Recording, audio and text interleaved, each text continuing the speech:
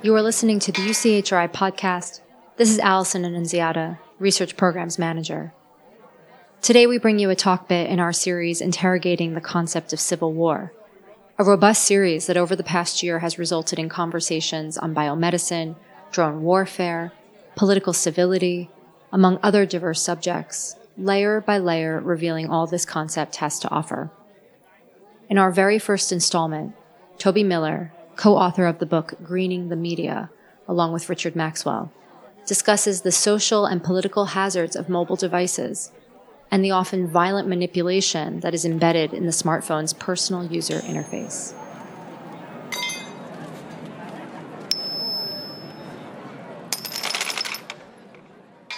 What do you think of when you think of civil war? Conceptually, I'm very careful, or I try to be, to use the word war in a non-metaphorical way, to the extent one can use any language in a purely denotative sense. What do I mean by that?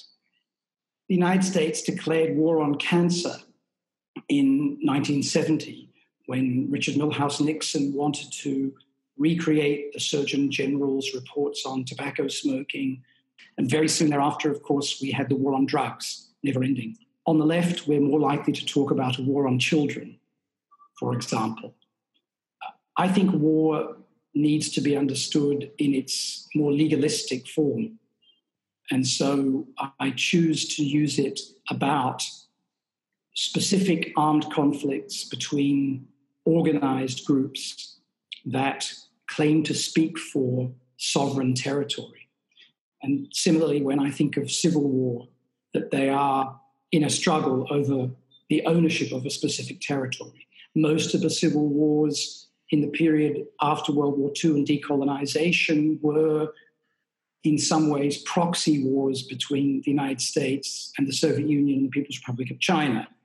Conversely, vast numbers of the civil wars of today are in, at least nominally, Islamic countries and are about Islamic battles over suzerainty within those territories. So that's how I think about it. And just back to the word civil for a moment, this has a long history in the United States where the teaching of civics has been a consistent and powerful element of education at all levels, and where the idea of a republic is very much about governance by laws, but governance by laws that is internalized by people and expressed in their everyday conduct with one another.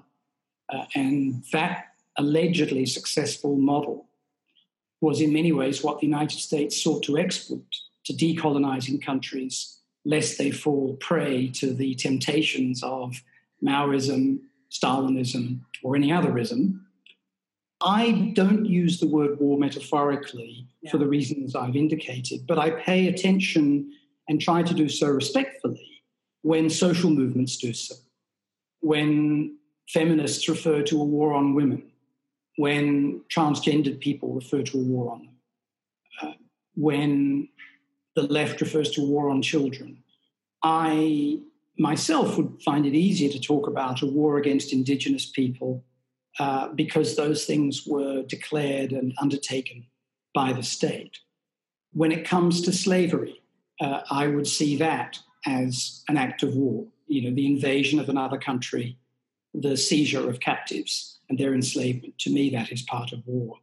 But I don't use it in a metaphorical sense because I see these things as being too loosely and easily deployed when they're about a very serious, deadly attempt, generally, to enslave and destroy the other. However, it's very difficult for me to run with that because, for instance, it seems to me that the United States and Britain in particular routinely use the war against fascism, 1939 to 45 or 41 to 45 if you're a lazy American who couldn't be bothered for a few years. Sorry, I couldn't possibly have said that. That war against fascism is the alibi for endless imperial excursions and incursions as a morally just act. And the supposedly successful post-war reconstruction of Western Europe was, for instance, crucial to the horrors of the post-Iraq invasion from 2003 on. One could go on. There are lots of other conflicts. So I am very troubled by the idea of there ever being a just war, even though for many of us, one could argue the Second World War was such a thing. So for me, it's a deadly serious engagement by entities representing or seeking to represent the state against populations, either their own or others, and involving both civilian victims, such as those enslaved or such as women sexually assaulted in battle, or those who are affected by air assault, as well as direct combatants who are dressed in a uniform that says, I fight for this entity. What are the dangers of a world constituted by amateurism and the death of expertise? And how does it foster conditions of violence? Whether it's Chantal Mouffe saying that the left can pick up on populism as per some of her interest in Peronismo, or Bernie Sanders or Donald Trump from supposed political polarities engaging in this idea of populism. Part of the idea is that charismatic figures, as opposed to constitutional arrangements, can incarnate the spirit indwelling of a people. And that is a fundamentally anti-modern belief, where modernity's core assumptions include, amongst lots of good things and bad things, ideas of representative politics as being about that complex modern movement between differentiation and de-differentiation that comes with urbanization, with capitalism, with liberal ideals of freedom. And also comes with the idea of expertise. Anthony Giddens has this neat example, which is he gets into an airplane. He doesn't know how it takes off. He doesn't know how it stays up. He doesn't know how it lands safely.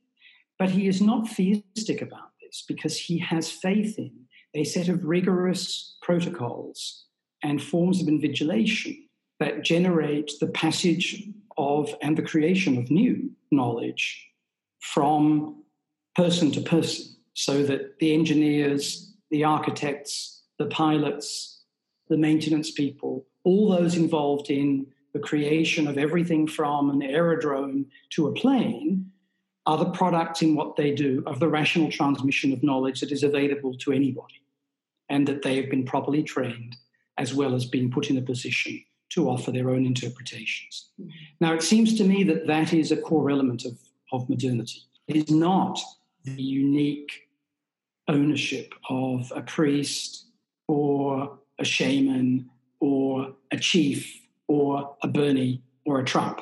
It is actually available to all, but it is communicated in formal ways. That's how you become a doctor. That's how you become a Slavicist. That's how you become a cable guy.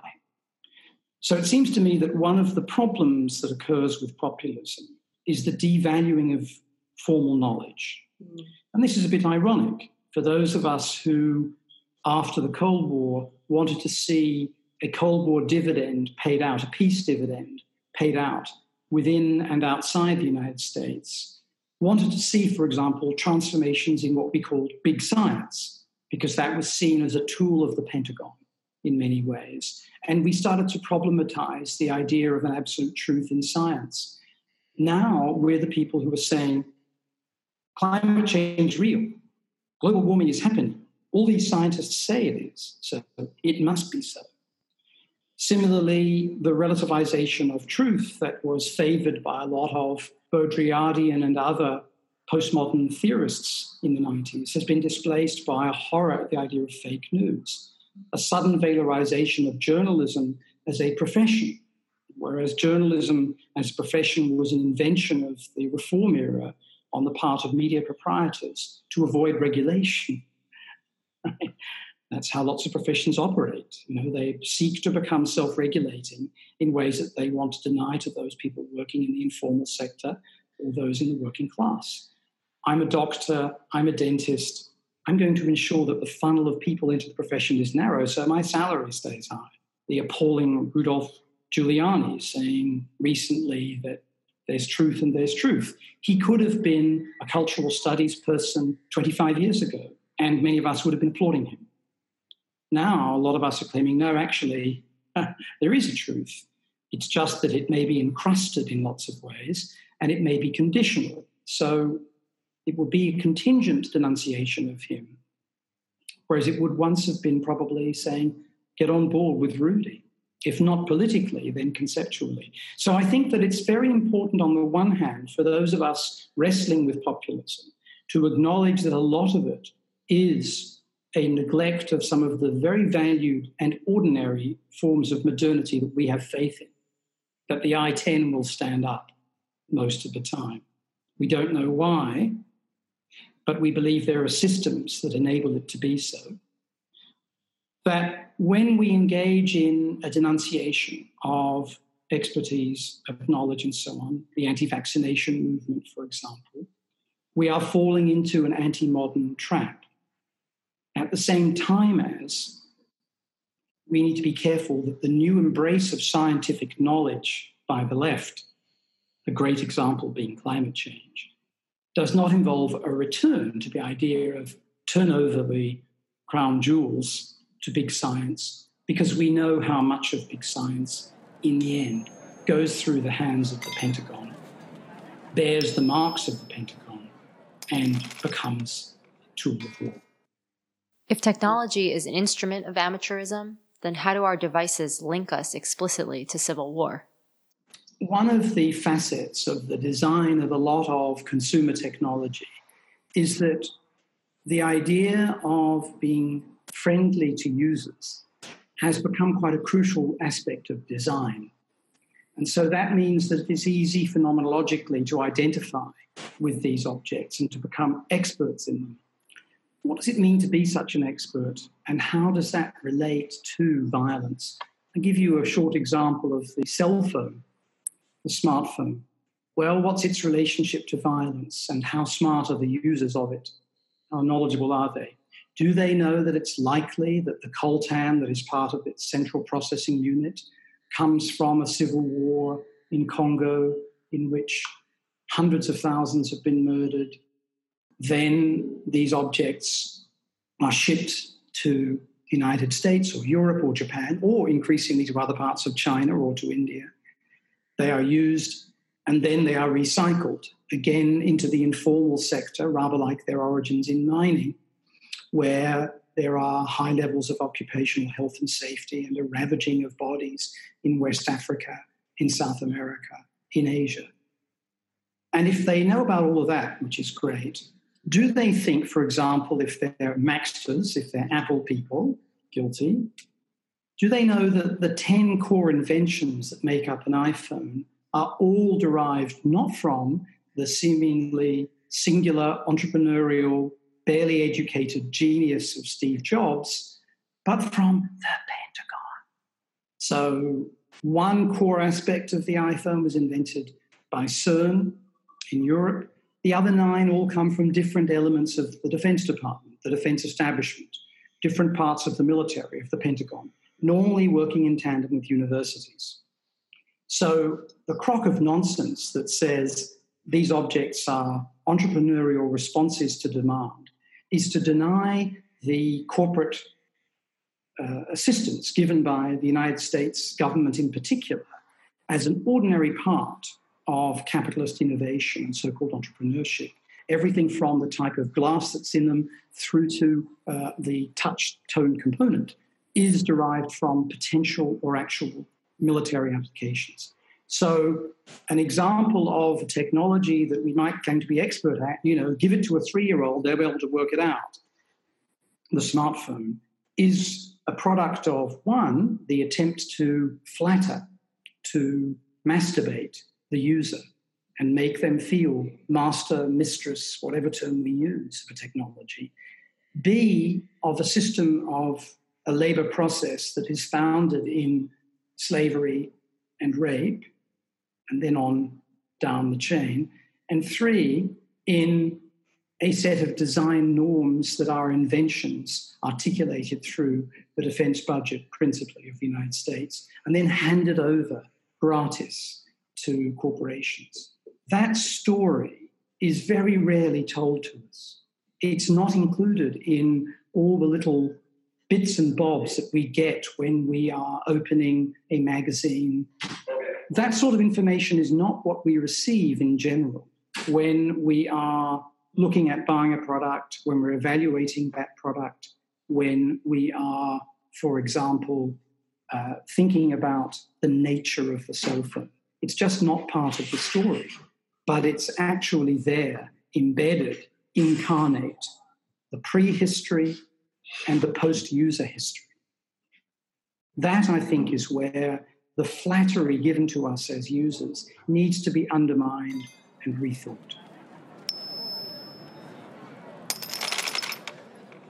This podcast is brought to you by UCHRI in connection with our Horizons of the Humanities initiative, which is generously funded by the Mellon Foundation. For more interventions on the subject of Civil War, visit Foundry, UCHRI's platform for experimentation in the humanities, at uchri.org/foundry.